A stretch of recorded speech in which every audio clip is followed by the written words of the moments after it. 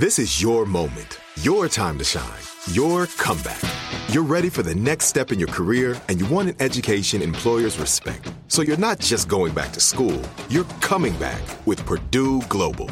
Backed by Purdue University, one of the nation's most respected public universities, Purdue Global is built for people who bring their life experience into the online classroom.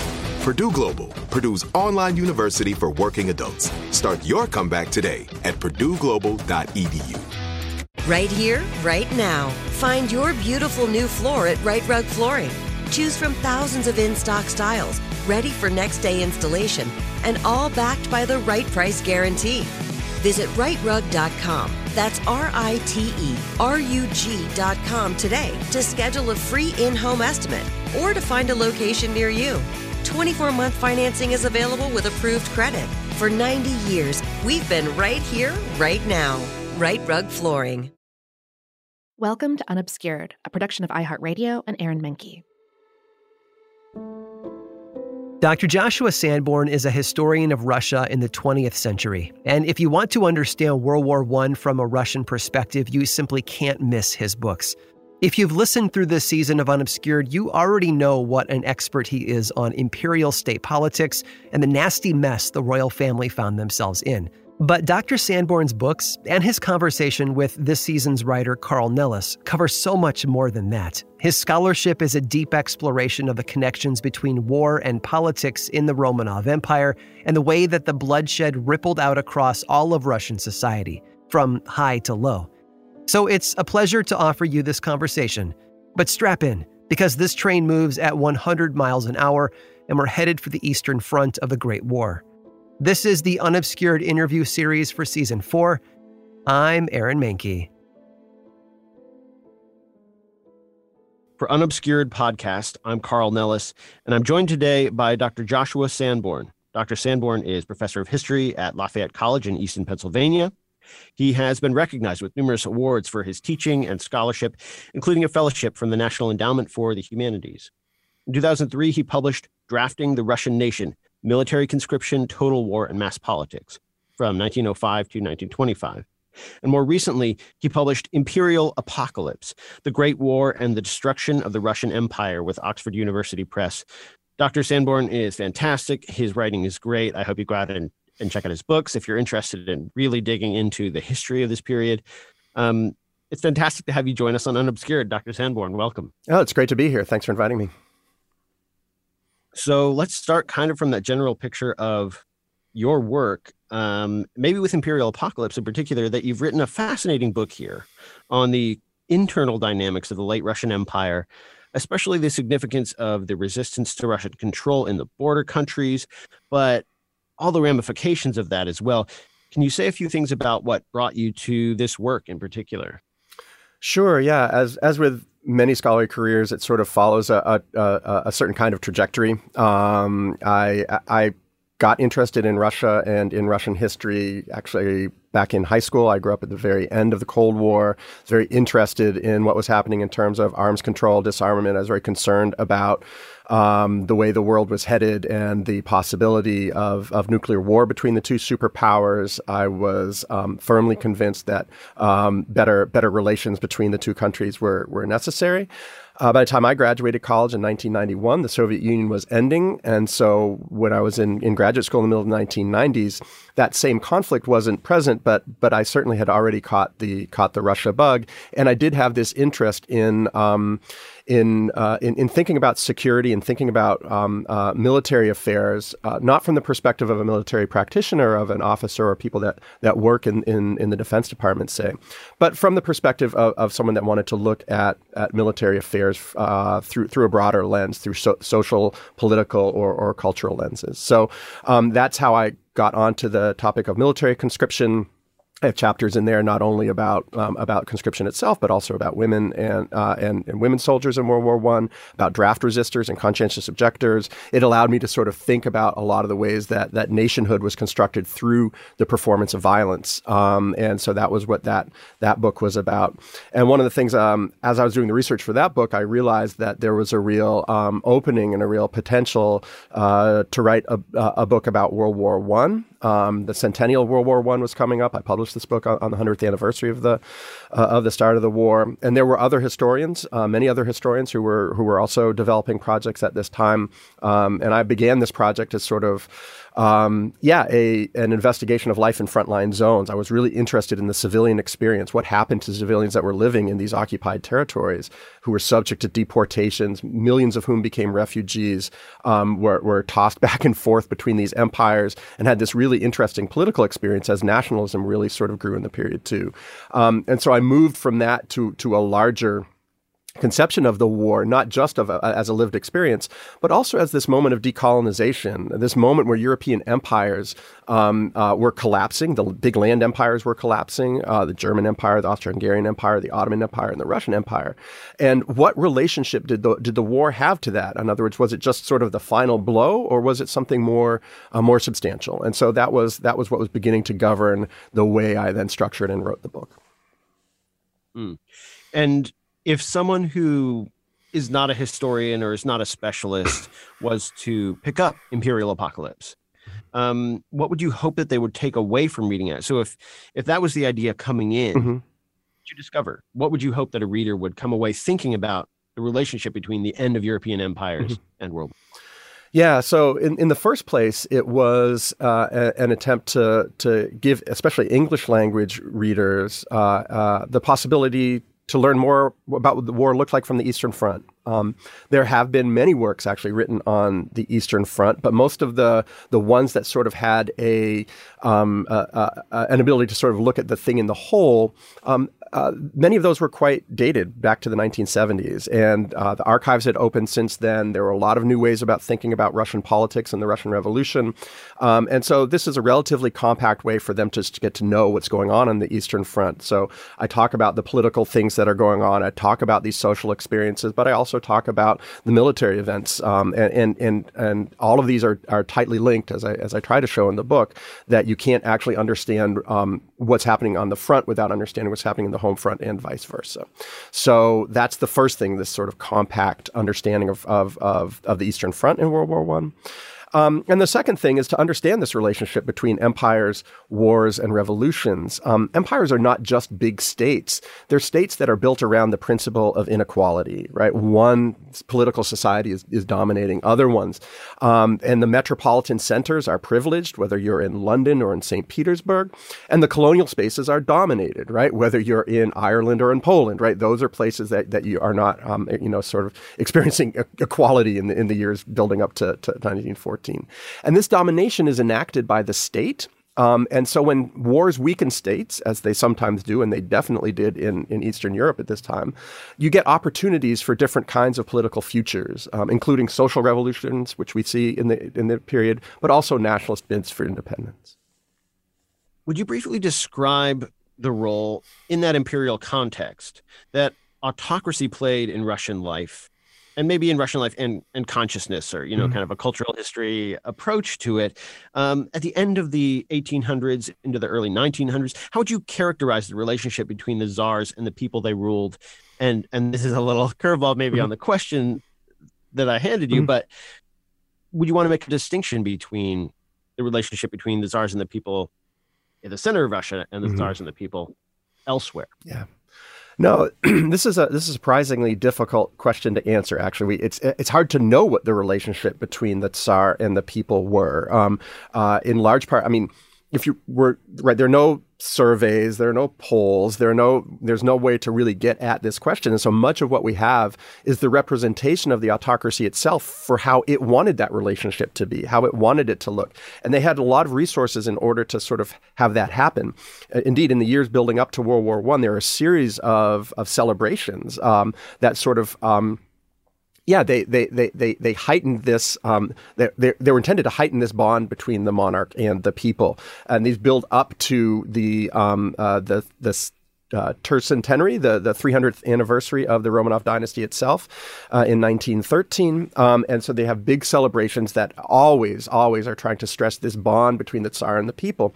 And generations actually of historians have sort of accepted this in a lot of ways. Have accepted this notion that there was this thing called popular monarchism, where the peasants, they loved the Tsar. They might not like their landlord, but they loved their Tsar. The Tsar represented Russia for them, and there's just not a lot of evidence to support that. There's not a lot of evidence to suggest that it wasn't there either, other than what actually ends up happening in the war. And so my argument ultimately is that when you see this revolt against the Tsar, you start to get these signals, and indeed these had been building for years, that peasants these farmers, Russian farmers throughout the empire, are not satisfied with the Tsar.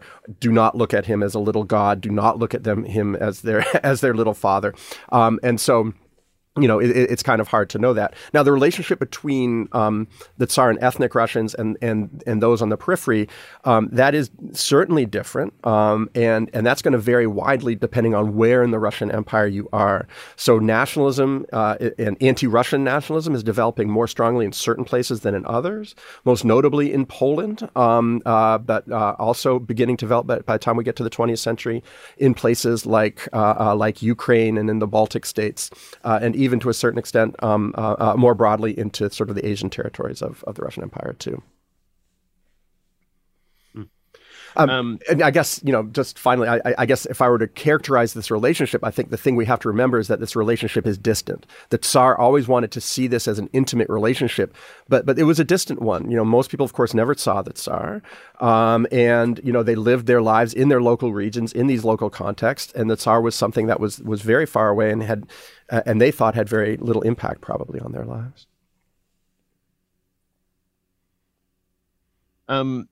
One movement in the prelude to the collapse of the Russian Empire was the process called Russification or Russianization.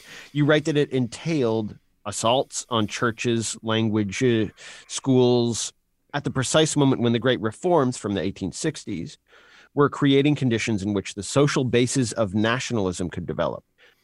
Would you give us kind of a brief overview of Russification? Its relationship to nationalism, maybe, and especially beyond the metropole of the Russian Empire. Yeah, sure. The first thing we have to keep in mind is that the Russian Empire was created before nations were born, including the Russian nation. So nationalism is a fairly late development historically, not just in Russia, but everywhere. We can see its early growth among elite, educated populations in the 17th and 18th century, but it's not really until the late 18th century, and especially in the 19th century, that it begins to take off in Europe and the Americas. And of course, the Romanov dynasty had been founded in the 17th century. And in the 19th century, it's at the same time that we're seeing not only the great reforms in Russia, which are intended to sort of create a more modern empire, but we see mass industrialization. We see the beginning of mass politics in Russia, and certainly its wide expansion elsewhere in Europe.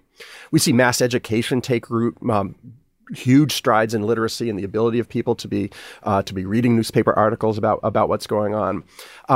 Now, the political power of nationalism, including its ability to mobilize much stronger armed forces, was evident quite quickly to politicians. And so you have all of these pre-national multi-ethnic states, the Habsburg Empire, the Romanov dynasty, the Ottoman Empire. All of them are trying to nationalize themselves over the course of the 19th century.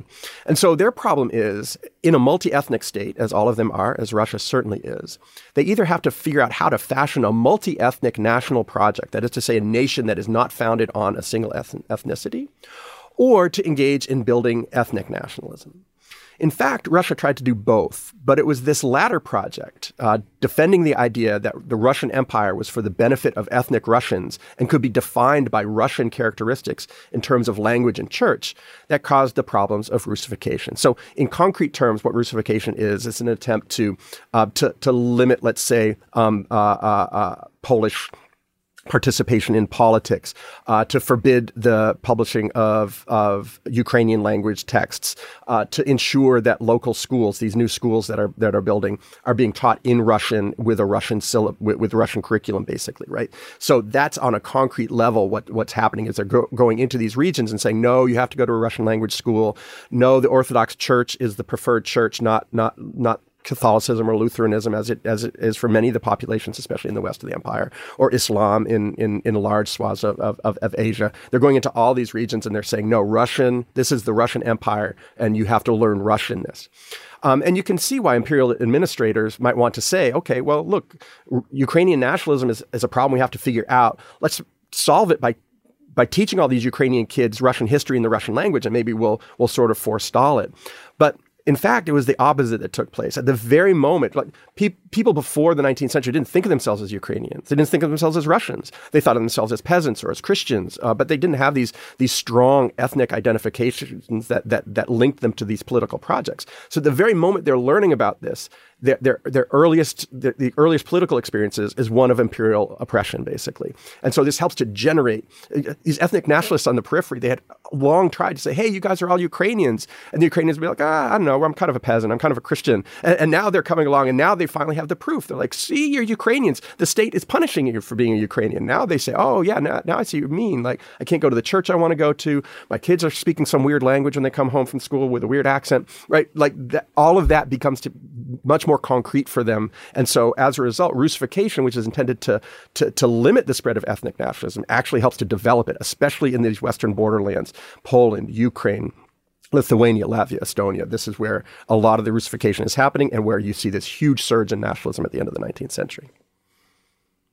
And you write, this is later on in your work, especially in 1916, about events in Central Asia. Mm-hmm. Do we know much about how Siberia experienced Russification? Yeah, so Siberia is an interesting case. And, what had happened over the course of conquest in Siberia from the 16th into the 17th centuries, basically, is that there had been especially in the north, the further north you went, they tended to be very small communities that got conquered and sort of incorporated into the Russian Empire, and also settled by ethnic Slavs. Again, there wasn't a strong sense of. There were a lot of sort of people we would now call ethnic Ukrainians who are doing this colonizing work out in Siberia and elsewhere. The more you got on the big rivers in Siberia and especially down towards Central Asia, you had more large scale and settled Muslim communities, the remnants of the Mongol Empire, basically, and those were places where they had a much more complicated time sort of dealing with this question of Russianness. And honestly, especially from the early 19th century, the goal over the centuries of the Russian administration was let's not do things to make people upset. We don't have a rebellion. So if people want to go to their own church, fine. Who cares if Muslims go to a mosque? We're not going to force them to go to an Orthodox church. They can go to a mosque. As long as they're paying taxes and they're not rebelling, and their elites are basically on board, we're fine with all of this. And so it's only in the 19th century, again, that you start to see these pressures towards greater assimilation in a certain way. And this is more possible for the ones that are closer to or conceived of as more possible for those who are closer to the Russian Empire and had been conquered much earlier, especially along the Volga, the so-called Tatars along the Volga River, than it is for the newly conquered territories in the middle of the 19th century in what's called Turkestan at the time, which now Uzbekistan, Kazakhstan, parts of Kyrgyzstan. So this region is newly conquered, and this is a very special. It's a colonial territory. It's treated as sort of the British would treat a colony in Africa or in Asia.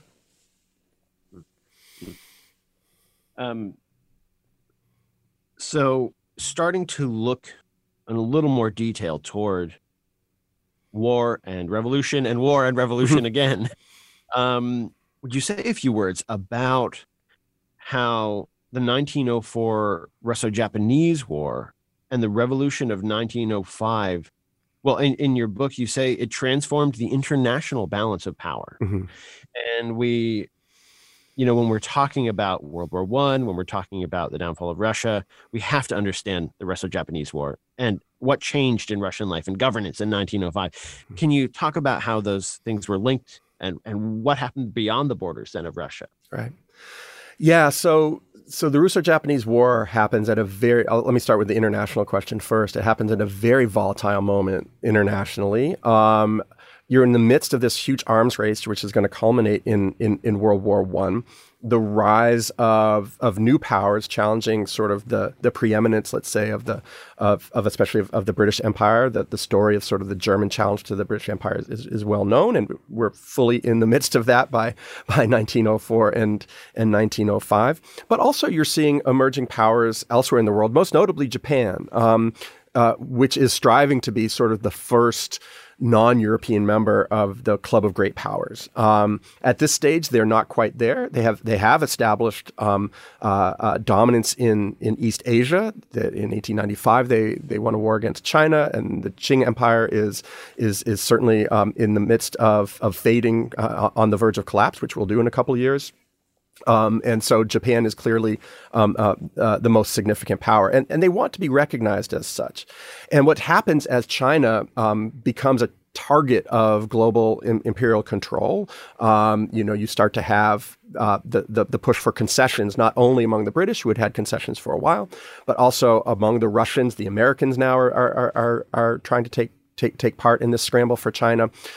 Japan is really trying to assert itself as a regional power and hopefully as a global power, and this the European powers are generally unwilling to do this, and Russia is, for a variety of reasons, especially unwilling to do this. And part of this has to do with Nicholas himself. He had done a tour before he became Tsar, when he had Tsarevich into Asia, had traveled through Japan, held a series of quite openly racist views towards the Japanese, and did not want to think about the Japanese as a potential imperial threat to Russian imperial power.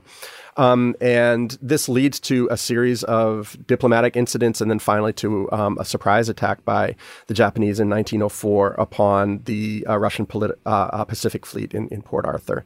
And this results in a disastrous war for Russia. They have three main naval fleets in the Pacific, in the Baltic, and in the Black Sea. They lose two of them. The third one is bottled up in the Black Sea because they can't get through the straits. But their Pacific fleet is sunk basically at the beginning of the war. They send their Baltic fleet all the way around the world. The Japanese sink it too in the Straits of Tsushima, and they lose all the major land battles. And so it's a complete disaster. And what it triggers is this mass mobilization, not only for the military, but also kind of a political mobilization at the same moment you have a political crisis in 1905. So it leads to or helps lead to revolutionary events. Those have also, social revolution has been developing on its own track, basically, in Russia at the same time, from the 1860s onward. And so you have the culmination of this political mobilization around social issues, especially with the rise of important Marxist parties. But also you have this international crisis. And this all explodes in this massive revolution in 1905, which leads to very famous events, one called Bloody Sunday in January of 1905, in which peaceful protesters are shot by palace guards, basically at the command of the Tsar, and it leads very nearly to the to the end of the Romanov dynasty in 1905. And it's only because of the efforts of especially competent conservatives, especially one named Sergei Witte, who both signs the peace treaty, gets out of the war with Japan in the summer of 1905, and also convinces the Tsar to sign a new basically set of agreements with society that allows for the formation of a parliament that begins sends Russia down the road toward potentially a constitutional monarchy. It's only that basically cools things off in the fall of 1905. And once sort of the moderate and liberal opposition is appeased by these constitutional quasi-constitutional measures, then they can go after the left wing in earnestness. And this is what Pyotr Stolypin, who will eventually become prime minister, becomes famous for, is sort of helping to lead this repression against left-wing groups who do not want to see peace in 1905. Within Russia, you write that year and those events that you just talked about flipped a switch in Russian politics. And you've started to describe a little bit about what those things were. Could you just give a little bit more of a sense, maybe from the lived perspective or however you want to take it, what it felt like to live in Russia at that time before the establishment of the Duma and then after? Yeah. Obviously, like you said, Nicholas and the government felt like they were making huge concessions, and maybe there were others who experienced a big shift. Mm-hmm. What did it feel like? Yeah. No, it's a very important moment because, look, the Romanov dynasty and the Tsarist autocracy, these were non-mobilizational conservative regimes. That is to say, they did not want people, even their supporters, out on the streets, right? Their idea of what a public should do is that it should be quiet and satisfied. They did not want large numbers of people out on the streets organizing for them. They didn't want political parties, even right-wing political parties. And the early right-wing political parties, the monarchist parties that form in Russia are almost, they say in sort of the organizing documents, we wish we didn't have to be a party, but now that we have a parliament, we sort of have to play this game. And this is very important to understand because it's so different from 20th century politics, right? There are plenty of military dictatorships and especially fascist dictatorships that rely on public mobilization, right? That have these big, torchlight rallies. I mean, you think about what Hitler's doing in the 30s. I mean, it would have made Nicholas's skin crawl to think of all those people out there being mobilized for political ends.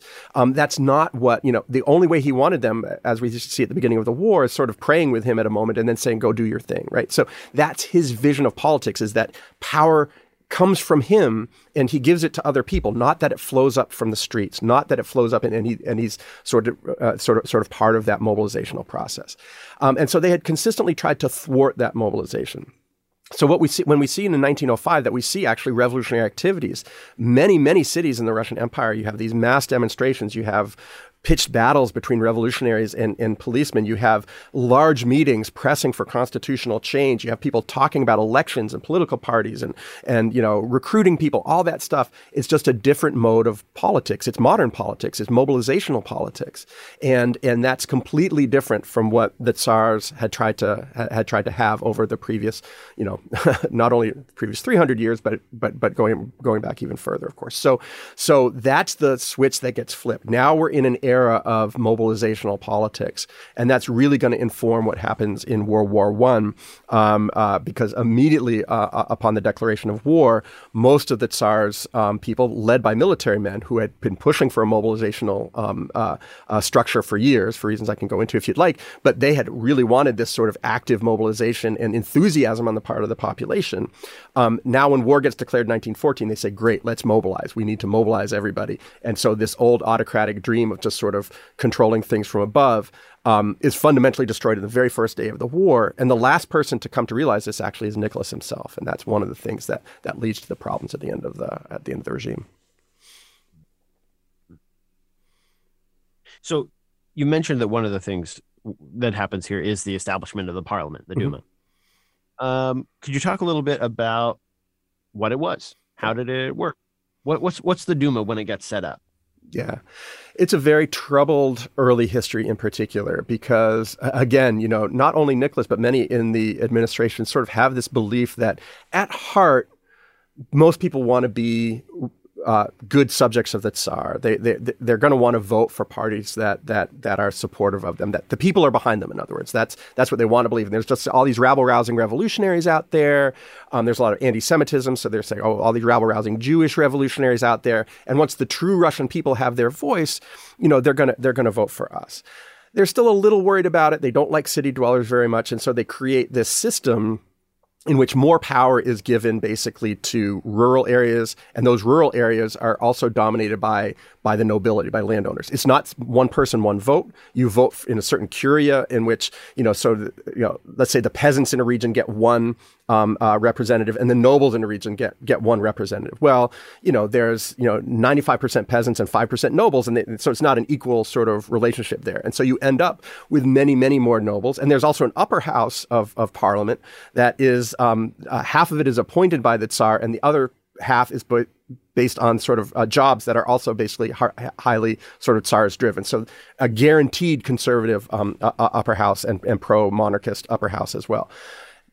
With all of that said, they get the first Duma elections, and the people vote for moderate or left-wing parties overwhelmingly. And you have this huge conflict over basic things like land reform. And land reform obviously is just sort of code for saying we're going to take the land from the landowners and give it to the peasants that are working it. So the landowners hate that idea, but the Duma wants to do it. So they disband the first Duma. The second Duma, they do the same thing. It doesn't get much better, even though they try to ban many of the parties this time in the second Duma.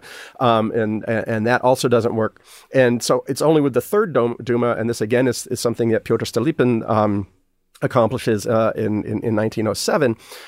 He says, okay, we're going to switch the electoral system even more. We're going to weight it even more in favor of people that we know are going to vote for us. And then they get, even then, it's sort of a moderate system, sort of it's moderates that are at the heart of that system. And left-wing parties are almost complete, but not completely, but almost completely marginalized. And right-wing parties get much more voice in both the third and the fourth Dumas. And those again are going to last all the way. The fourth Duma is the one that is going to be in place throughout the war. Well, and this speaks really to what you were saying earlier about not knowing what the people actually thought of the Tsar. That when you finally get elections, the Duma ends up looking like people who want to take land away from the established country.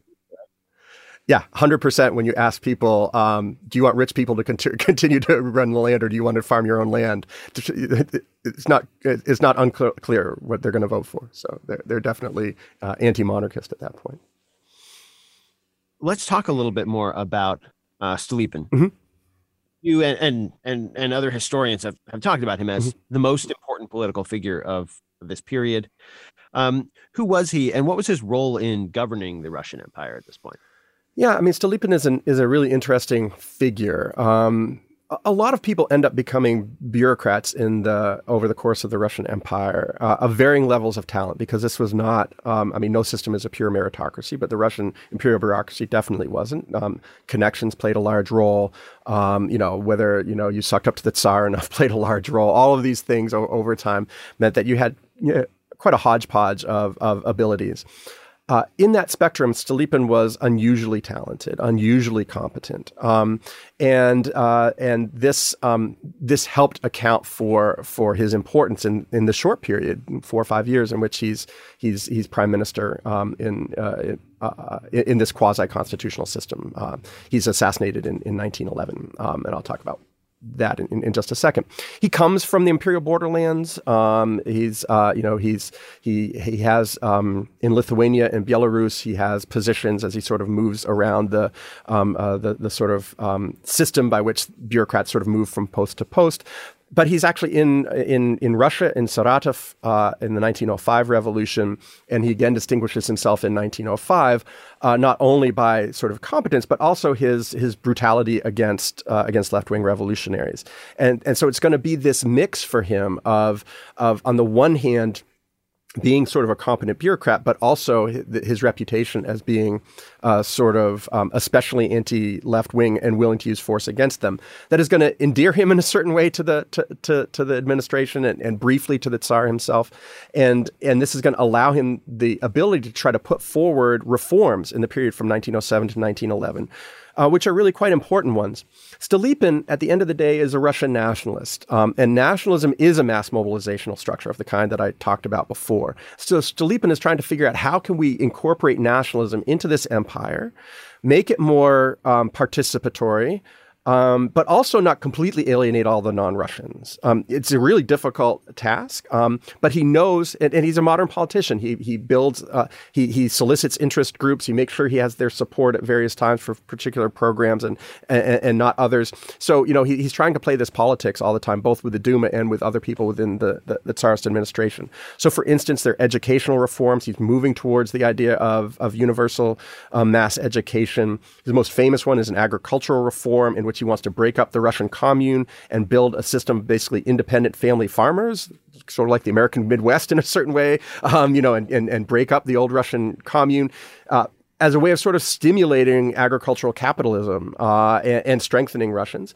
But he also has a series, especially in Poland, of attempts to make sure that Polish nationalists and also other kinds of nationalists don't get too much power, and so he's always forwarding a Russian nationalist line there, and he's also the author of several military reforms that are also of importance, as he realizes the importance of the growing arms race and the likelihood of a European war in the near future. So Stolypin is doing all of these things.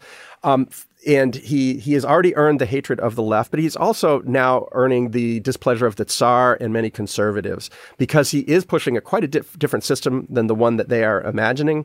And he is also running afoul of entrenched interests within the Tsar's bureaucracy, right? These people that get sort of sweetheart deals in terms of state budgets, and he's pushing other budgetary priorities, for instance. And so he begins to be seen as this sort of as an outsider who's causing more trouble than is necessary. And so he's already lost the faith of the Tsar by the time that he's assassinated in Kiev at the Opera House in Kiev in 1911. And so there's sort of a sigh of relief, almost an audible sigh of relief from the Tsar when he's assassinated. Not that he wanted to see him assassinated, but there's a sigh of relief because now he can go back to sort of a much more traditional set of prime ministers who are basically just going to be yes men for him, right? That are going to be traditionally sort of subservient in a way. And Stolypin was clearly an independent political force that made the Tsar nervous. So you mentioned that Stolypin's attempts not to alienate, non-ethnic Russians, and to think about how to keep the periphery functioning without revolution bubbling up. That's contrasted with what Nicholas and Alexander thought of the territories at the center of their vast domain, right? Versus, say, Ukraine and Poland, Siberia, east of the Urals, things west toward Europe. If Stolypin was really worried about not alienating people, what did Nicholas and Alexander think? What do we know about how much of a contrast that was with the way the Tsars thought? Yeah, Nicholas and Alexander didn't want to alienate people either. But again, in this traditional view, people should just be loyal subjects of their monarch, regardless of what ethnicity they were. And sort of organizing the monarchy around a national basis was kind of problematic for them in some ways. I mean, in sort of racial terms, the racial ethnic terms, which people were increasingly using now by the early 20th century, over the course of the 19th and 20th century, much of the Romanov family was German. Virtually all of the Tsars over the course of the 19th century had chosen brides from the German principalities and then from Germany itself, and so many of them had German mothers. And this had been going back for generations. And this was starting to become a problem for them, right? Alexander would eventually be criticized for being pro-German because she had this German background. But it's not the way that earlier dynasties thought. Of course you would marry someone from another. You wouldn't marry one of your own princes or princesses because that would just complicate your domestic affairs. You find royalty or elsewhere. That's where you're going to find your bride if you're the heir to the throne. So it wasn't a problem, but increasingly it is becoming a problem. And so again, you're seeing this distinction as Nicholas and Alexander think about Poland and Ukraine. They think, well, the Poles should be grateful to us. We're saving them from the Germans, and the Armenians and the Georgians should be happy that they're not overrun by Turks, and Ukrainians, in their view, are just sort of Russians with a weird accent, like that. That was sort of their view of the world, and the notion that these, that there might be legitimate, in certain senses, national movements that you had to deal with as a politician in the way that Stolypin was dealing with them was problematic for them. So again, these are, and again, it's not as if Stolypin was giving a lot of concessions. His famous slogan was that you need to build a great Russia. This was going to be a Russian empire with Russianness at its center, but again, with an administrative awareness that other political forces were out there that needed to be dealt with. You mentioned earlier the tercentenary celebrations for the Romanov. Can you say a few more things about that? What did they think they were doing with that? Yeah. How significant did they think it was? But what did they actually signal to the various factions in Russian life at the time, whether we're talking about peasants or administrators or regional, or the people in their court internationally? How significant were the tercentenary celebrations to the various parties of it? Yeah, I think it was an attempt, as I sort of mentioned earlier, it was an attempt to have their vision, their narrative of the relationship of the Tsar and the people, one that they believed in themselves, be enacted for them in front of them. And when much of this happened, there's a great article by a historian named Richard Wortman called "Invisible Threads" about these celebrations, in particular about the Tsar's visit to Kostroma, a city not too far from Moscow, in which you have these big celebrations and the nobility welcome you, and there's crowds of cheering peasants. This is exactly what Nicholas wanted to see, and he's able to convince himself that this is the political reality. And so it's dangerous in a certain way, right? When you start using your own product, but he had always sort of used his own product, right? He was always imbuing himself with this notion that he was a popular Russian Tsar, and that Tsars don't get their authority by being voted or surveyed, but it's just this mystical thing. You're born with it, and then the peasants recognize it, and it helps to reinforce that.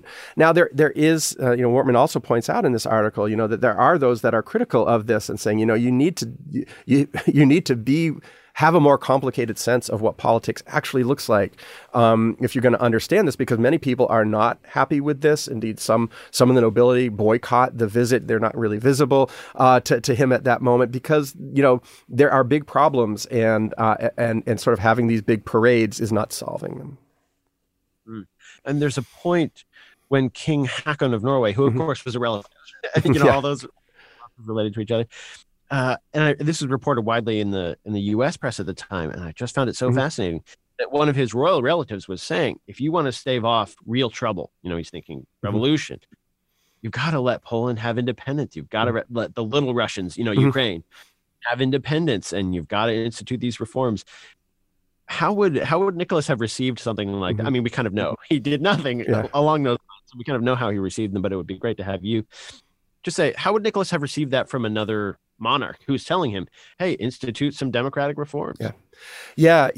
It's important to understand that when 1914 comes along, you're already having sort of a early crest of this decolonizing process.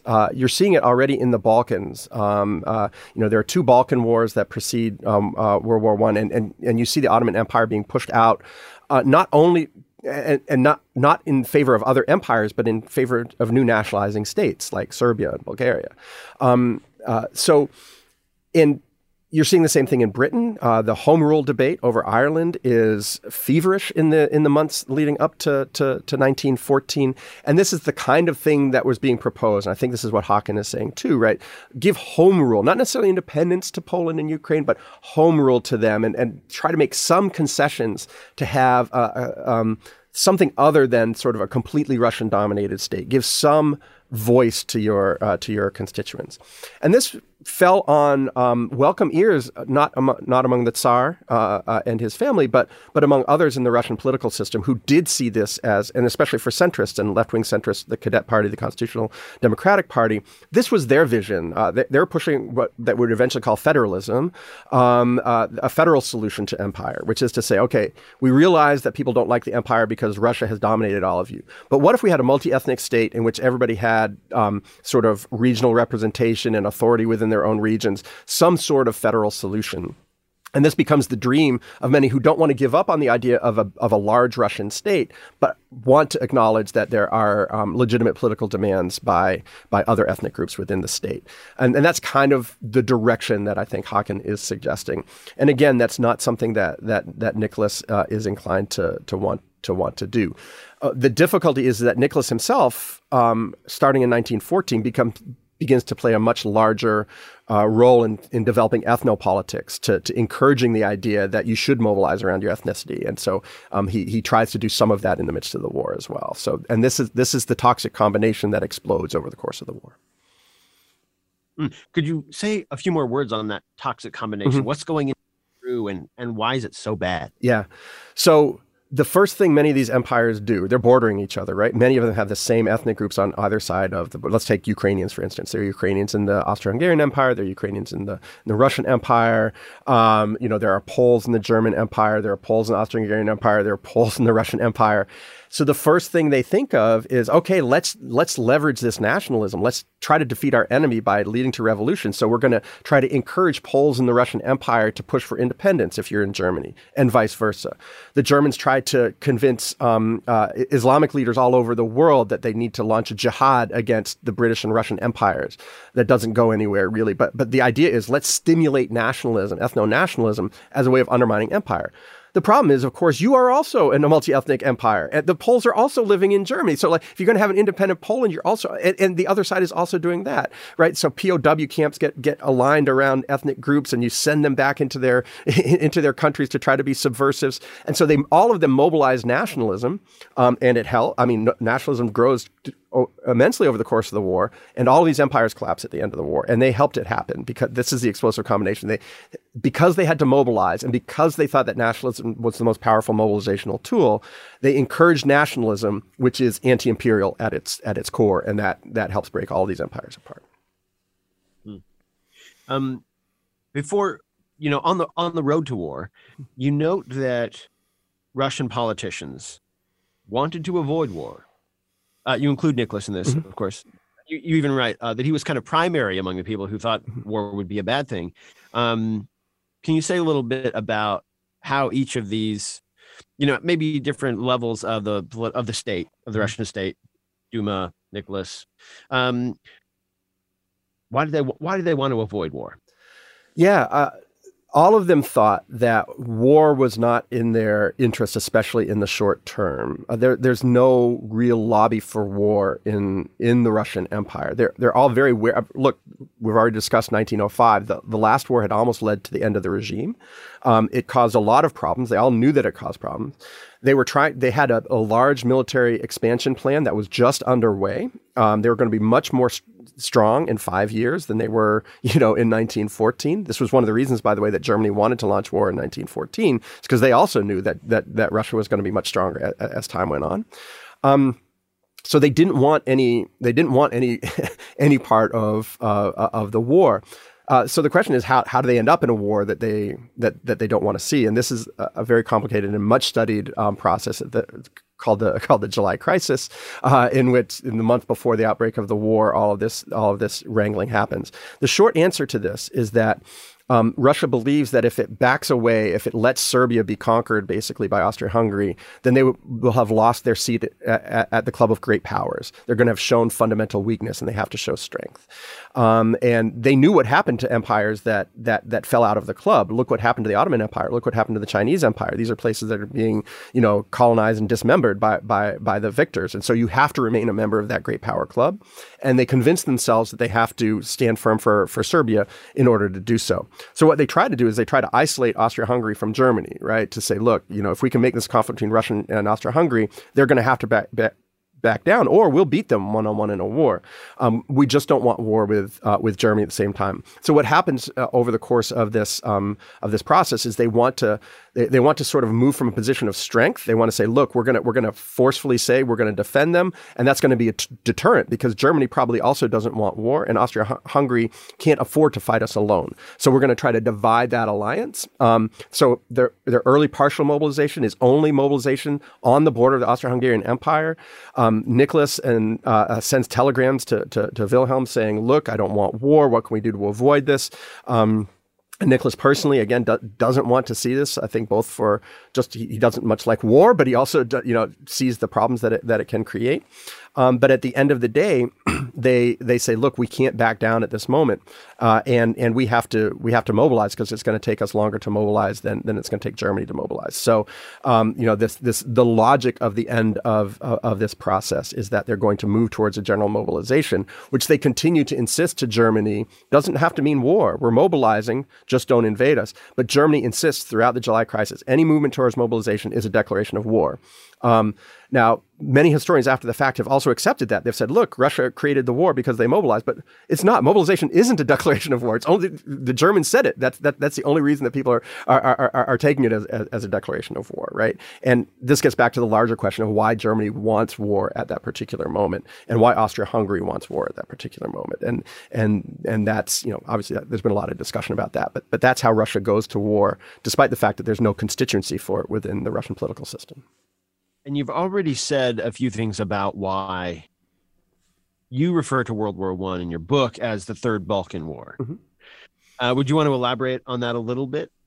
Yeah, sure. It certainly begins that way. As I mentioned before, there are two wars that are called the Balkan Wars that were the occasion for getting the Ottoman Empire out of the Balkan Peninsula. These happened in 1912 and in 1913. In 1912, you get all of these regions, all these nationalist movements, many of which have support from Russia, being able to push the Ottomans off. So we're looking at, Serbia, we're a greater Serbia. We're looking at Bulgaria, Greece.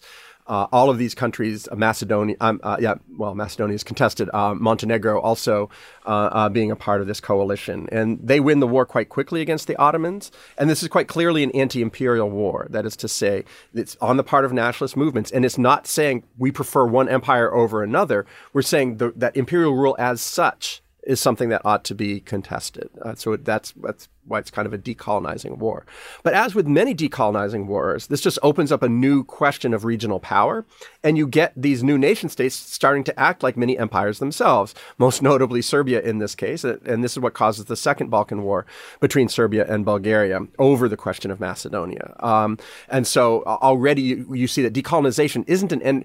In other words, nationalism doesn't just come when the empire leaves. That just opens up the more interesting phase of politics, honestly, and the more violent phase, frankly, of the politics of decolonization. And so you have these first two Balkan wars. And the third war, as we all know, is triggered in the Balkans, in Sarajevo, with the assassination of the heir to the Austro-Hungarian throne. This is an assassination that is not random. Franz Ferdinand is in Sarajevo to oversee military maneuvers. They have just recently annexed the territory.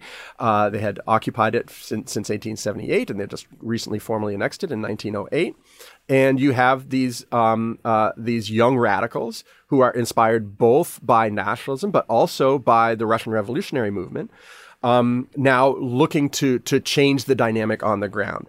These are not the people that kill Franz Ferdinand are not sponsored by Russia. They're not even sponsored by the top Serbian leadership. They are sponsored by the head of military intelligence, who is trying to run his own sort of radical paramilitary revolutionary movement the same time that he's heading military intelligence. But Serbia has just had two wars in the last 2 years. They're not in any position to fight Austria-Hungary at this point. And so they really drive these events, and it's for that reason that we have this as a third Balkan War.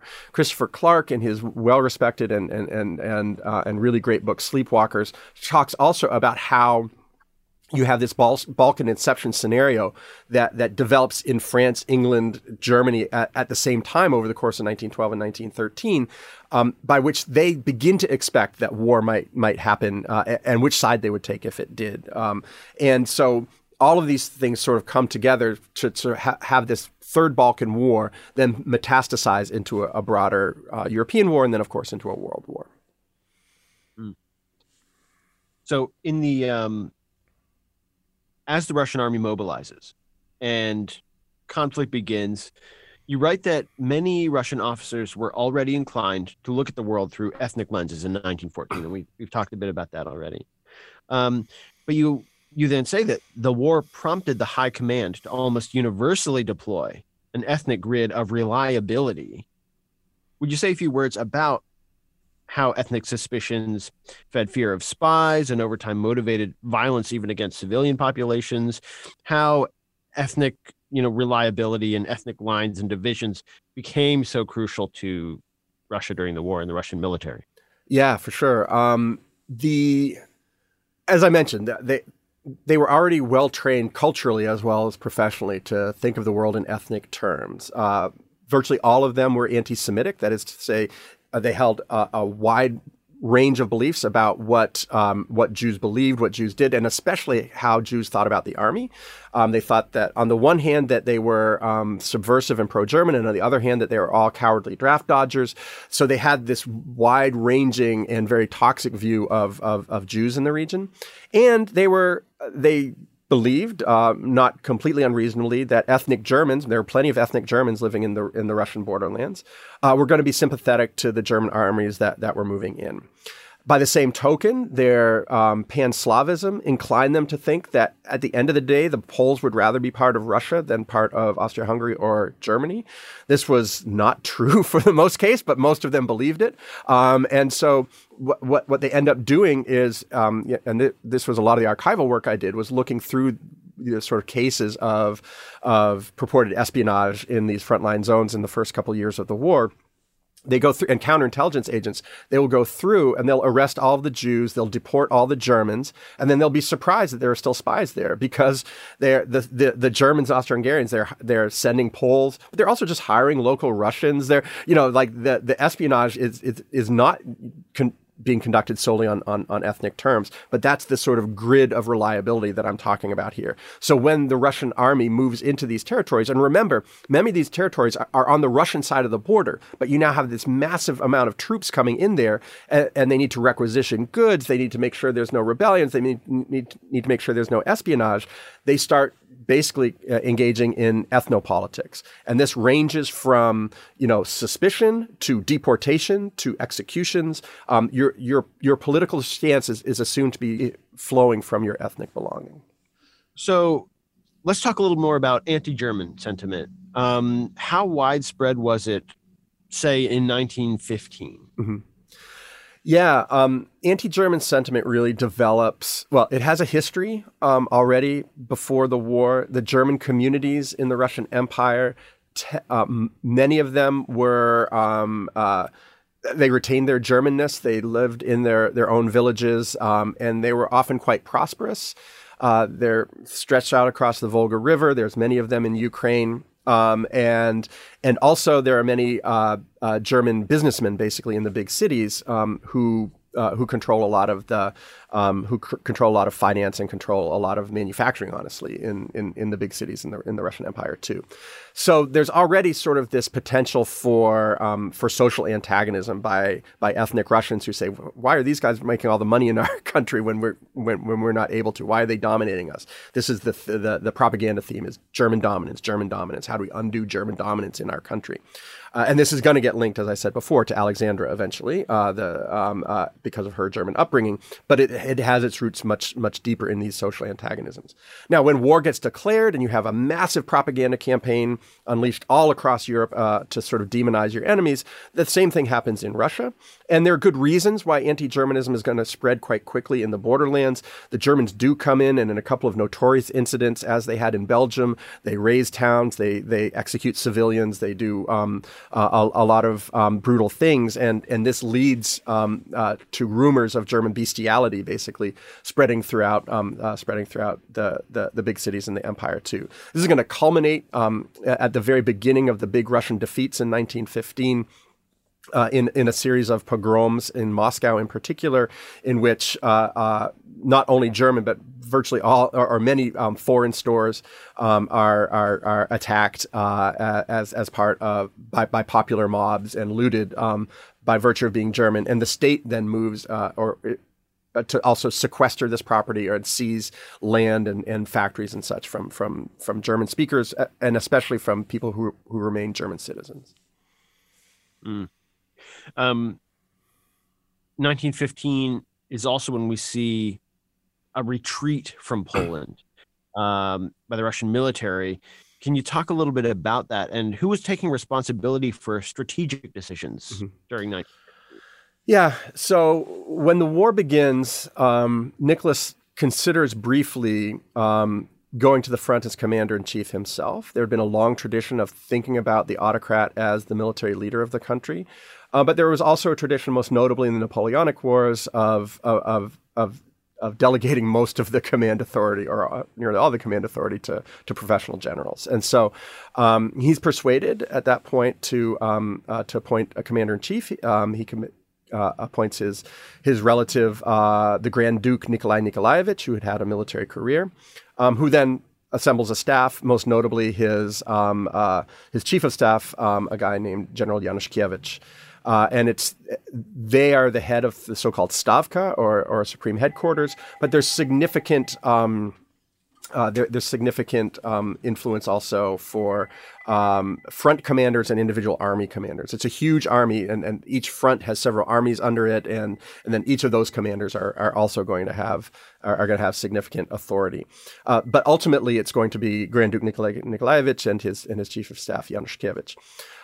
This retreat happened. And much of the reason for this retreat has to do with mismanagement on the part of General Headquarters.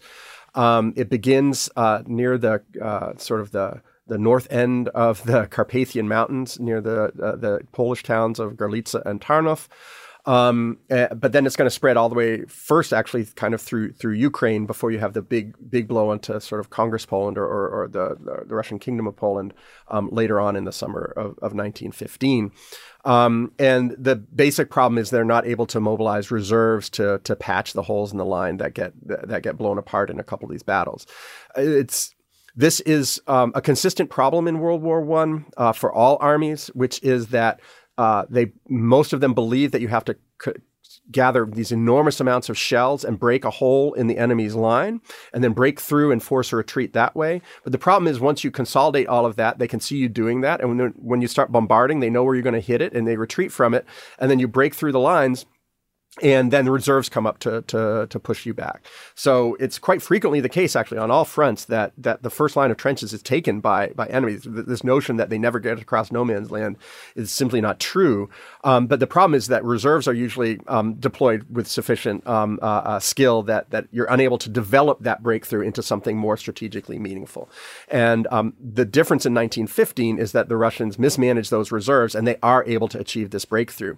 And once you have this breakthrough, once you get behind the lines, it forces a retreat all across the lines so that people don't get pinned in between two forces. So most of the retreat happens, not because you're being fought from the troops that are facing you, but you're worried about troops coming into the back of you, and so you have to flee backwards, and then you get harassed and chased as you're being driven back.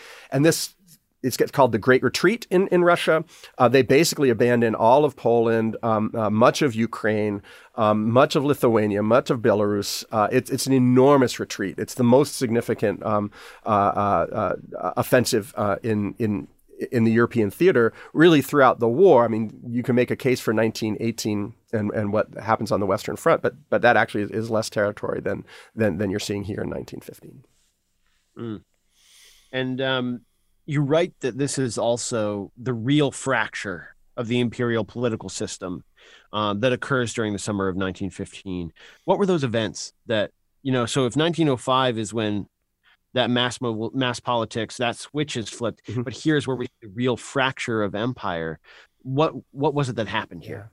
So in 1914, when the war's declared, there's an agreement made by virtually all political parties, excluding the far, far left, like the Bolsheviks, excluding them, but virtually everyone else enter what they call a sacred union. They say, okay, we're going to quit politics, we're going to disband the Duma, we're going to let the Tsarist government run the war, and we'll get back to our political questions when the fighting's done. But we're going to let the Tsar fight and run this war effort, and his administration fight and run the war effort.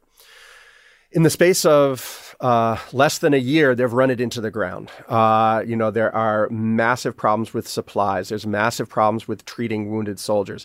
You have this huge retreat. You have the encirclement of the Second Army in 1914 and the suicide of its commander. I mean, it's just a disaster. The Tsarist administration has demonstrated that it's incapable of effectively running this war effort. And that's... that problem means the end of the sacred union. People, as patriots, have to say, look, we can't just sit here and watch this happen anymore. We have to get involved. We have to do something. And they do this in a wide variety of ways, from forming, sort of relief agencies to building hospitals to a wide variety of ways. But they also do it politically. They start to say, okay, we need to get more involved politically. We have to have discussions between the Tsar and his administration and these other public figures, especially those prominent figures, centrist figures in the Duma, who can bring the country along, and we can maybe start to repair some of the damage that's done. And so this is the movement that happens over the course of the summer. At the same time, you're starting to see a reinvigoration of the strike wave. Strikes had basically ceased in 1914. Labor unrest had basically ceased, but now in 1915, you're starting to see a number of big strikes again.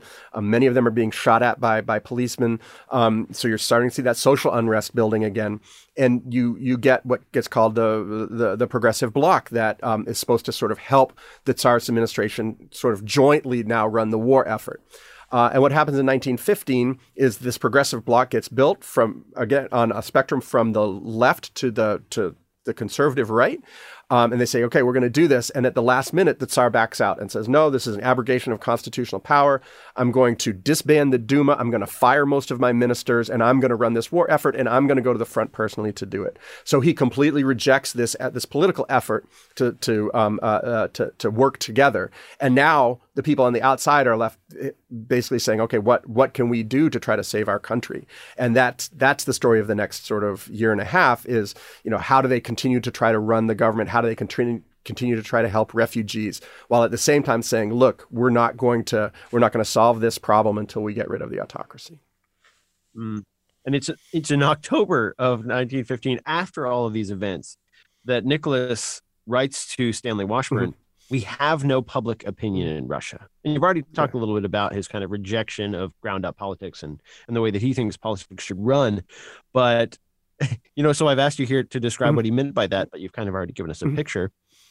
Maybe instead, how could he still think this? After this summer, after so much clear popular opposition, whether it's strikers, whether it's, political parties opposing him and his rule, how can he still think this way? Yeah, I mean, the capacity for self-deception among humans is quite high.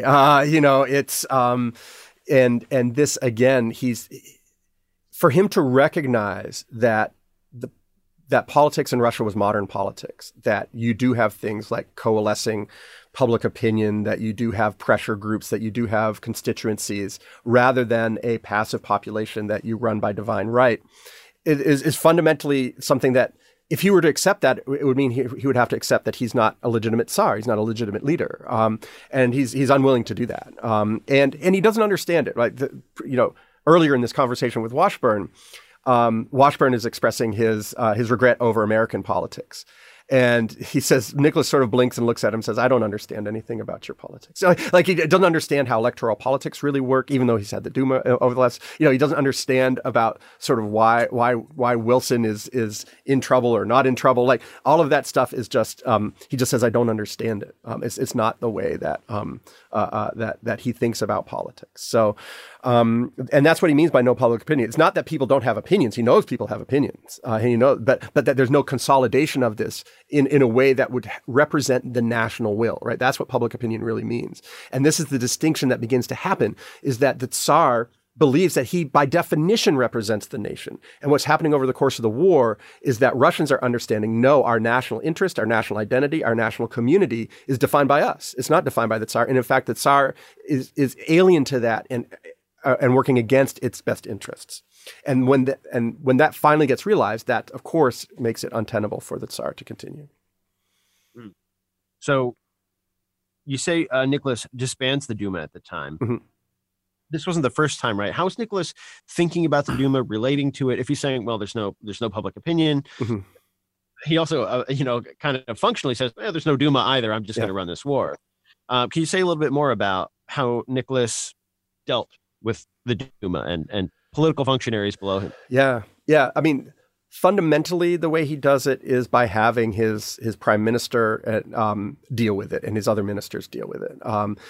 He doesn't want to appear before the Duma. When he does, he normally insults them, and there's sort of bad relations. And so he wants to have as little to do with them as possible. Even the ones, the centrist ones, guys like Alexander Guchkov, who are basically working to try to stabilize the system. He dislikes them personally. He doesn't want to have anything really to do with them. And so he kind of insists that his ministers do that work. And that's one of the problems in 1915 is that the ministers have done that work, and all but one of them basically agrees that, we have to work together with them.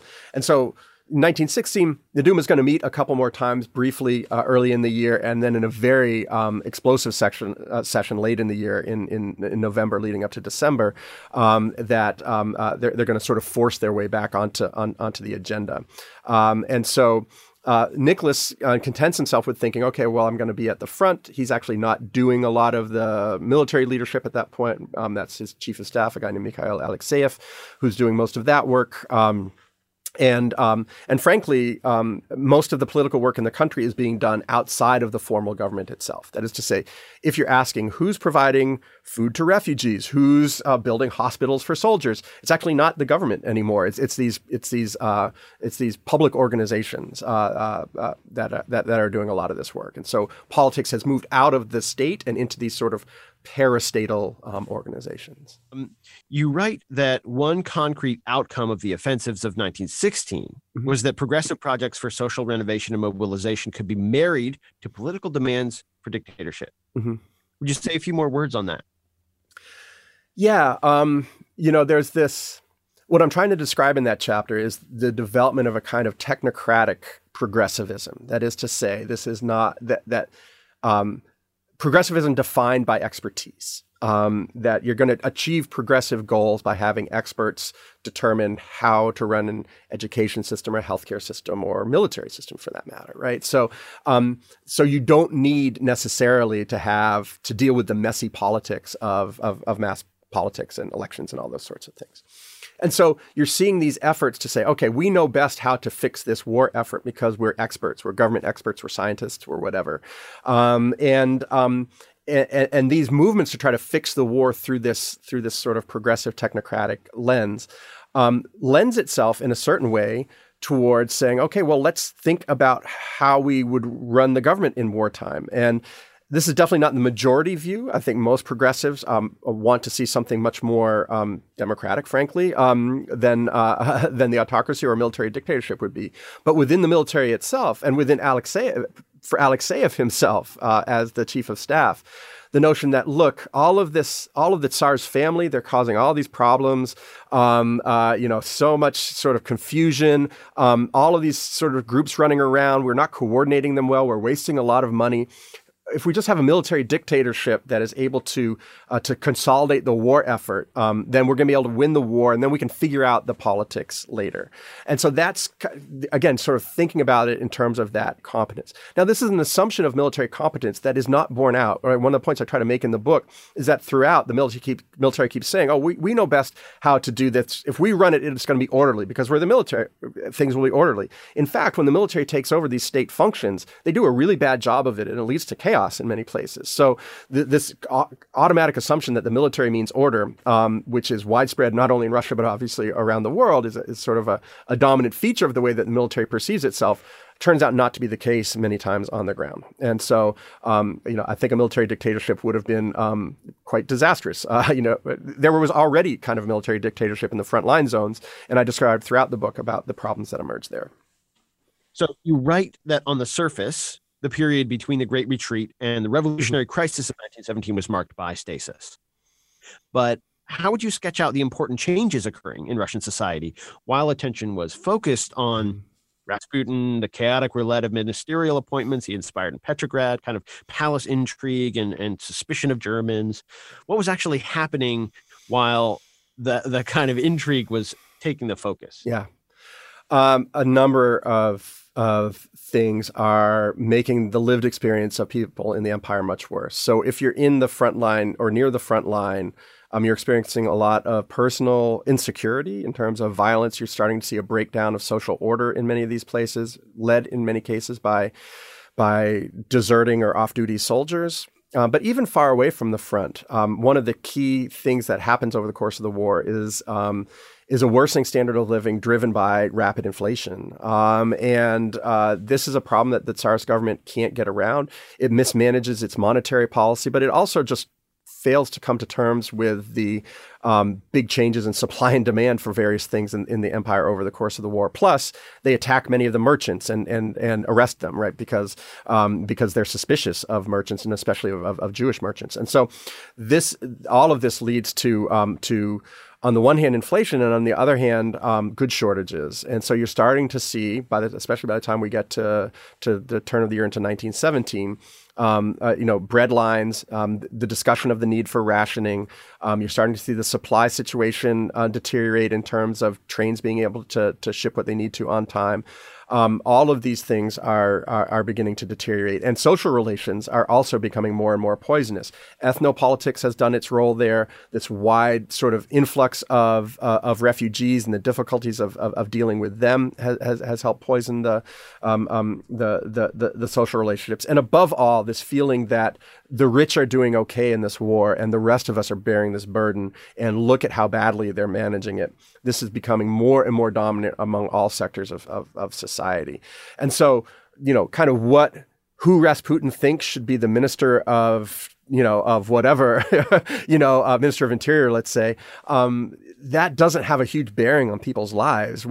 They're seeing things just collapsing, and it's not the result of a particular minister or anything. It's the whole structure. It's autocracy itself that has led them into this problem. Can you describe the class dimensions of women serving as Sisters of Mercy during the war? And we'll talk a little bit more about dealing with the wounded and how significant the casualties were. But let's start with Sisters of Mercy. Who were they? And you write really meaningfully about the class dimensions of service. Yeah, so women are looking to get involved in the war quite early, and many of them quite earnestly throughout the war. And there are a number of good recent studies of nurses during the war, most notably by Laurie Stoff, who has done the most extensive work on them. And so you do end up getting people from a range of backgrounds serving in medical services, women throughout the war. But at first, there's this expectation that you want to get aristocratic women to do it, that you want to get sort of well-behaved, well-born women to do this dirty work with wounded and naked men, frankly, right? And this notion that you had to have a certain sort of social background in order to achieve this well was prominent. Early in the war, for the Red Cross more than that necessarily than for Sisters of Mercy more broadly. But that's going over the course of the war. They're going to expand as the demand grows. It's going to expand more and more. And so that question of the social background of these women that is not quite so clear of a class divide. In the first 2 years of the war, more than 2.8 million men are wounded on the Russian side. 2.5 million of them require hospitalization. You've already talked a little bit about hospitals and who was building them. And you write that the planned capacity of the medical response fell far short and the realities fell even below the plans. Can you just say a little bit more about how failures to treat the wounded contributed to political opposition to Tsarist rule?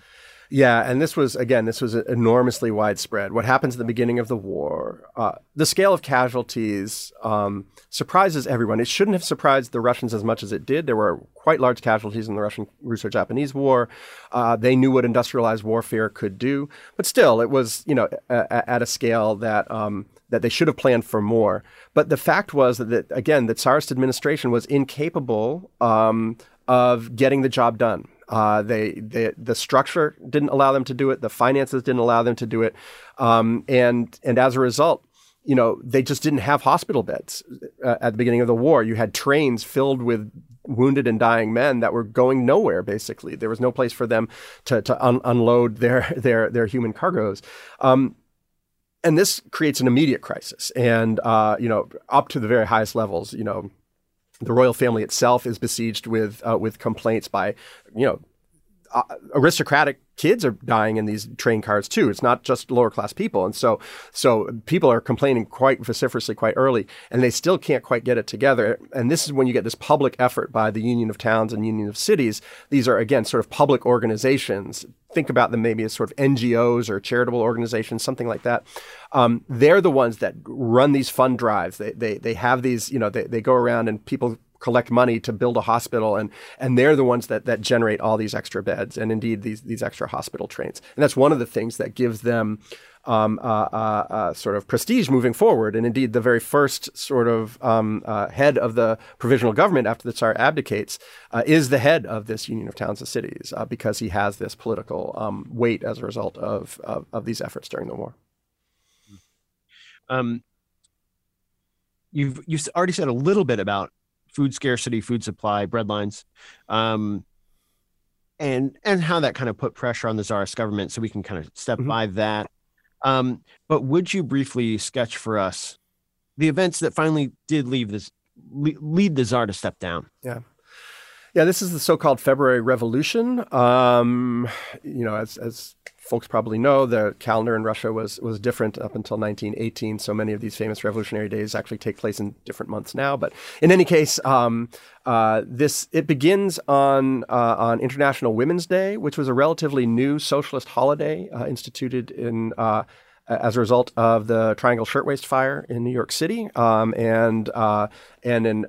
again, driven by socialist parties and by labor movements as a way to sort of recognize women within the socialist movement.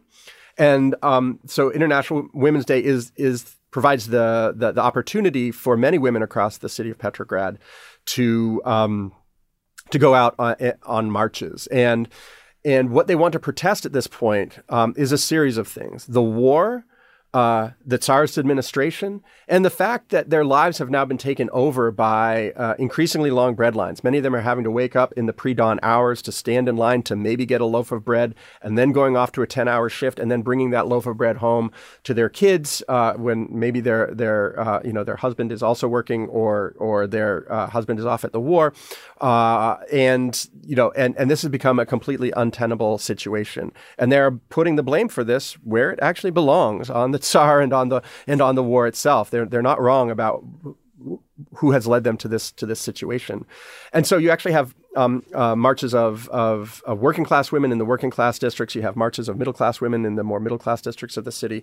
But it's the one in the working class districts that gets the most weight, because they ask big groups of workers from defense factories to join them. And when the defense factories also go out on strike and join them, it becomes a crisis for the police in Petrograd.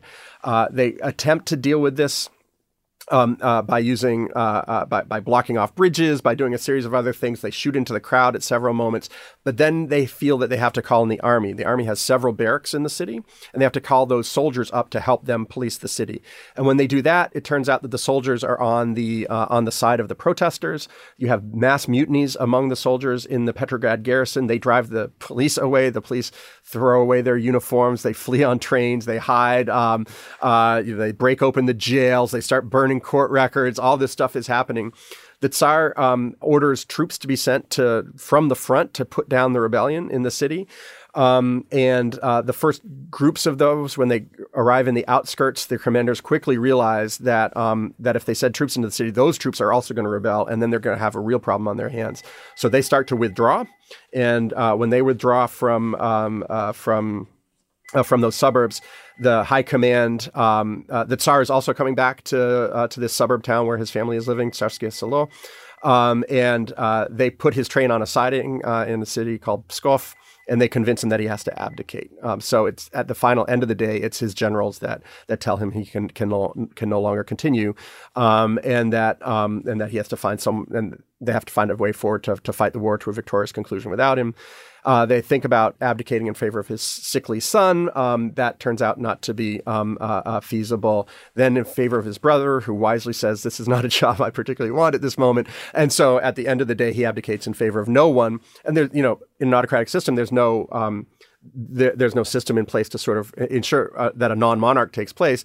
The only group that has been elected nationwide at that point is the Duma, and they form what they call a provisional committee and eventually a provisional government that says, okay, we're gonna hold power until we can have a constituent assembly, that is to say, kind of a constitutional convention. Maybe we should wait to do that till the end of the war. Things are kind of crazy right now. Let's not have a constitutional convention. And that sets up the dynamic for 1917, where you have this provisional government without any legitimacy, now having to deal with this massive wave of political demands from all sides. Right. And instead of ending conflict, rather than bringing stability, the following years see revolution, a protracted civil war. but I think we'll cover those just kind of in the script. I'd like to get to the questions and have you speak on those.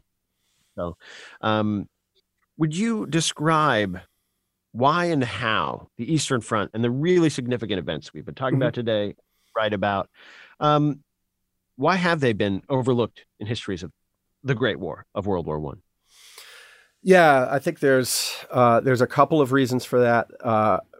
First of all, we're talking largely about English-speaking audiences here, and there weren't many English speakers fighting there. And there's an element of that sort of parochialism that's always going to slip in. There's a desire to see where your boys were fighting as the most important places, and that's true both of World War I and of World War II, where English speakers aren't fighting. Those are seen as not as consequential when in many cases they are. So I think that's one reason, probably the largest reason why it's not known as well. There are no victors to write this war story on the Eastern Front. All the empires lose. The German Empire, the Russian Empire, Ottoman Empire, Austro-Hungarian Empire. There's no victors to write this history. And indeed, in many of these places, the system is hostile to the regime that preceded it, most notably in the Russian Empire, right? They don't want to tell a heroic tale of what happened in World War I. And it wasn't a particularly heroic tale, so it's not that hard for them not to have to do it. So, and they do have this heroic moment of the revolution that they can talk about. And so in Russia, the focus is going to be on the revolution. In Britain and America, it's going to be on, and France, obviously it's going to be on the Western Front. And as a result, the Eastern Front has traditionally been talked about less, especially by English-speaking audiences. And that's too bad, because as I try to articulate in the beginning of the book, I think it's not just sort of another theater. I think we see something really important happening here on the Eastern Front, which is this process of European decolonization, which you're not seeing on the Western Front, and which is very, very prominent as we see the rise of not only of social revolution, but also of nationalist independent movements, and more generally of decentralizing movements, of efforts to think about, let's say, what a federal state might look like, or these other ways of thinking about a world after empire. And so all of those things make the Eastern Front, really, really important. Do you think that the fall of Imperial Russia and this breakdown of empire was inevitable in some meaningful sense, or is there a better way of thinking and talking about what happened? Yeah, this is a long-standing debate within the field of Russian history. That is to say, did the war delay revolution? This is one argument: is that revolution was about to happen in 1914 and it delayed it by a few years, or did it accelerate, revolution and the end of the empire? I tend not to be a historian that thinks in terms of inevitability very much. It's not a very persuasive way for me to think about this, but it's, the question of sort of likely outcomes I've thought about quite a bit. And once the war happens, I think there are a relatively small set of likely outcomes. I think it's quite unlikely that the Tsarist regime is going to preserve itself in a sort of non-constitutional monarch form. That is to say, it's not going to go back to the way it was. I think too much will have changed over the course of that. Even if, let's say, no February Revolution happens, let's say the Germans decide to sign a negotiated peace in early 1917. I don't think you're going to go back to the status quo ante. I think the most likely outcome is the one that happens throughout Eastern Europe after the war, which is a military dictatorship of some kind, right-wing military dictatorship of some kind. That seems to be the most likely outcome, and it very nearly happened in Russia as well. And in Russia, what you end up having is a left-wing military dictatorship along with a revolutionary program, and that was obviously not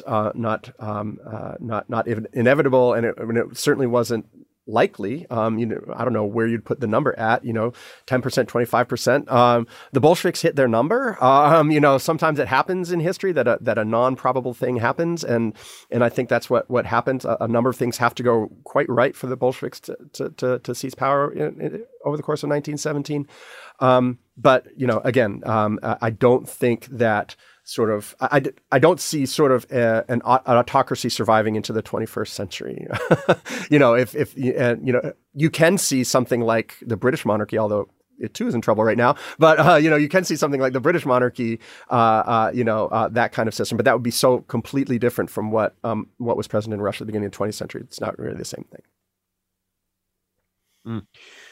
Yeah, and then finally, taking some of what you've written and thinking about some of the people we're going to be talking about with this season of Unobscured in our program, you've written that state failure does not need to be brought on by anti-imperial revolutionaries. Imperial states can self-destruct, either knowingly or unintentionally. And in popular history, a lot of times, because the focus is on the person of Nicholas or Alexandra or Rasputin, the collapse of imperial Russia is credited to their personal actions, their personal limitations, blind spots, that kind of thing. So to what extent do you think any one of these people were directly responsible for the end of Tsarist rule? Yeah. Yeah, when I wrote that line, I guess I have two quick answers to that. So when I wrote that line, what I was thinking about actually was the institution of martial law at the beginning of the war, which I think breaks the back of imperial governance in the borderlands. So that's what the first couple chapters of the book are about. What happens when you take these experienced imperial administrators and you remove them, or they remove themselves, they flee in many cases, and you replace them with completely inept, basically, military officers to try to govern these territories. And what you end up with is economic disaster, ethnic deportations. You get a whole series of really terrible things that undermines society and state in these regions. So that's the process of imperial self-destruction I'm talking about. This sort of modus vivendi, even if it was an unpleasant one for Poles and Ukrainians, they were prepared to live with it for the long term. Many of them were talking about living with it for the long term in 1913. And that was no longer the case by the time we get to 1915. And that's largely the result of a series of really bad mistakes that are driven from above. Now, Nicholas makes those decisions. He's not the only one making those decisions about martial law, for instance. Now, the question of sort of how important the royal family and Rasputin is, I don't see that. I mean, they certainly have importance. That is to say that Nicholas, at the end of the day, does make these decisions. And the decisions he makes quite frequently are ones that are going to lead them down the road to disaster. A better monarch, a monarch that, let's say, had if Stolypin isn't assassinated or Witte isn't, you can think of a series of quite talented Russian politicians who might have helped prevent this situation from getting to where it did. Nicholas is responsible for not allowing that to happen, for not promoting that from happening. I think the criticisms of Alexandra and then by extension Rasputin, a lot of it is wrapped up in quite I don't know the best way to put it. I mean, a lot of it is wrapped up, obviously, in anti-Germanism. A lot of it is wrapped up in sexism, obviously. That's a lot of the criticism that's happening for them. But it also doesn't reflect the fact that I talked about before, which is that the decisions they're making in 1960, after Nicholas leaves for the front in 1916, let's say, they're not that consequential. I don't think it actually matters that much who the Minister of Interior or Minister of Communications is, right? I just don't think it matters too much. Most of the actual work that's being done is being done by people that they don't have control over, especially in the military. And so, I don't see them as that important. Now, in terms of the loss of public faith on the part of the Petersburg elite, which is something important, the faith of your political elite is something important in a political system. It's obvious that they have an effect on that. So for sure, they have an influence on that. And that's why that's why it's conservatives and ultra right-wing people that assassinate Rasputin, right? Is because they're the ones that are most affected by this, right? It's not left-wing terrorists that assassinate Rasputin, right? He's irrelevant to them, It's the right wing and the political elite that is most consumed by him. But to take a brief counterfactual, maybe, if Rasputin never existed, does the Russian Empire collapse as it does? And I think yes. I don't think even the timing is shifted by that. So it's hard for me to see that he has sort of a large macro effect, even if his micro effect on the way that people discuss the revolution and the collapse of the empire is quite large, both at the time and then afterwards, because he's an interesting, salacious and controversial figure. It's understandable why people want to read about him, want to talk about him, both at the time and now. Beautiful. That's great. That lines right up with the thesis statement. All right, good. Good. So that's what I have for us. And I do want to be respectful of your time and letting you get out of here. But terrific. This has been a lot of fun. That's it for this week's episode of Unobscured. Stick around after this short sponsor break for a preview of what's in store for next week. Okay, I love Walker Hayes. He's amazing. He's so fun, such a great entertainer. And that's why I'm so excited that JCPenney and country music singer-songwriter Walker Hayes are partnering together on a new limited-time men's collection for the everyday guy. The Walker Hayes for JCPenney collection is an upbeat playlist of instant classics with laid-back appeal and down-home vibes. As a dad of 7 kids, he knows exactly what fathers want and need when it comes to their style. This collection reflects his casually cool styles with outdoor-inspired details and versatile colors. Perfect for the guy living the t-shirt life or someone wanting some fresh options that feel just as good. It's easy to wear, affordable styles that celebrate the ultimate family man, along with the quality, durability, and sensibility dads appreciate. Available online Saturday, May 4th at jcp.com and in-store Thursday, May 16th, just in time for Father's Day. Limited time only. JCPenney, make it count. Right here, right now. Find your beautiful new floor at Right Rug Flooring. Choose from thousands of in-stock styles, ready for next day installation, and all backed by the right price guarantee. Visit rightrug.com. That's RITERUG.com today to schedule a free in-home estimate or to find a location near you. 24-month financing is available with approved credit. For 90 years, we've been right here, right now. Right Rug Flooring. When I went away and looked and honed in and focused on the very end of their lives, i.e. pretty much from when they were imprisoned at the Alexander Palace, and then I honed it in even closer to the last 2 weeks of their lives in Ekaterinburg in the Apatiev house, I suddenly realized there was a really interesting and exciting scenario there that had never been explored, which was looking at the family really close up. How were they? What was going through their minds? How did they deal with captivity? What were the tensions being trapped in a house in Western Siberia, knowing that probably the writing was on the wall?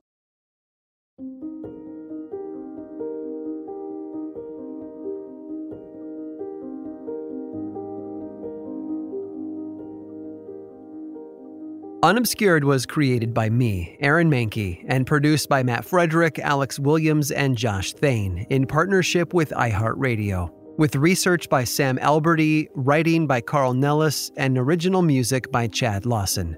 Learn more about our contributing historians, source materials, and links to our other shows over at grimandmild.com/unobscured. And as always, thanks for listening.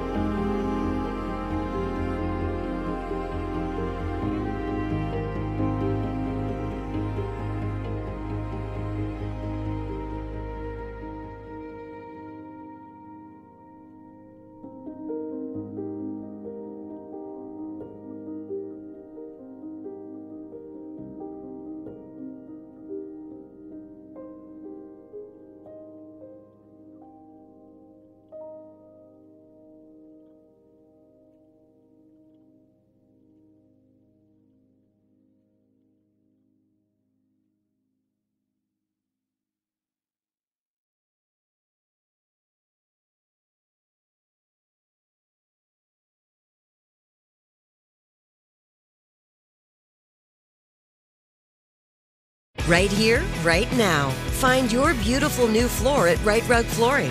Choose from thousands of in-stock styles, ready for next day installation, and all backed by the right price guarantee. Visit rightrug.com. That's RITERUG.com today to schedule a free in-home estimate or to find a location near you. 24-month financing is available with approved credit. For 90 years, we've been right here, right now. Right Rug Flooring. If a new house is on your wish list in the next 5 years, grow your savings faster and experience your dreams with an Ohio Homebuyer Plus account from Kemba Financial Credit Union. A savings account specifically designed to save for a new home, where you can earn 7% APY, a $500 matching bonus, and a $1,500 mortgage closing cost credit. Learn more at Kemba.org. Offer expires March 31st, 2025. APY equals annual percentage yield. Restrictions apply. NMLS 292230. Equal housing lender. Federally insured by NCUA.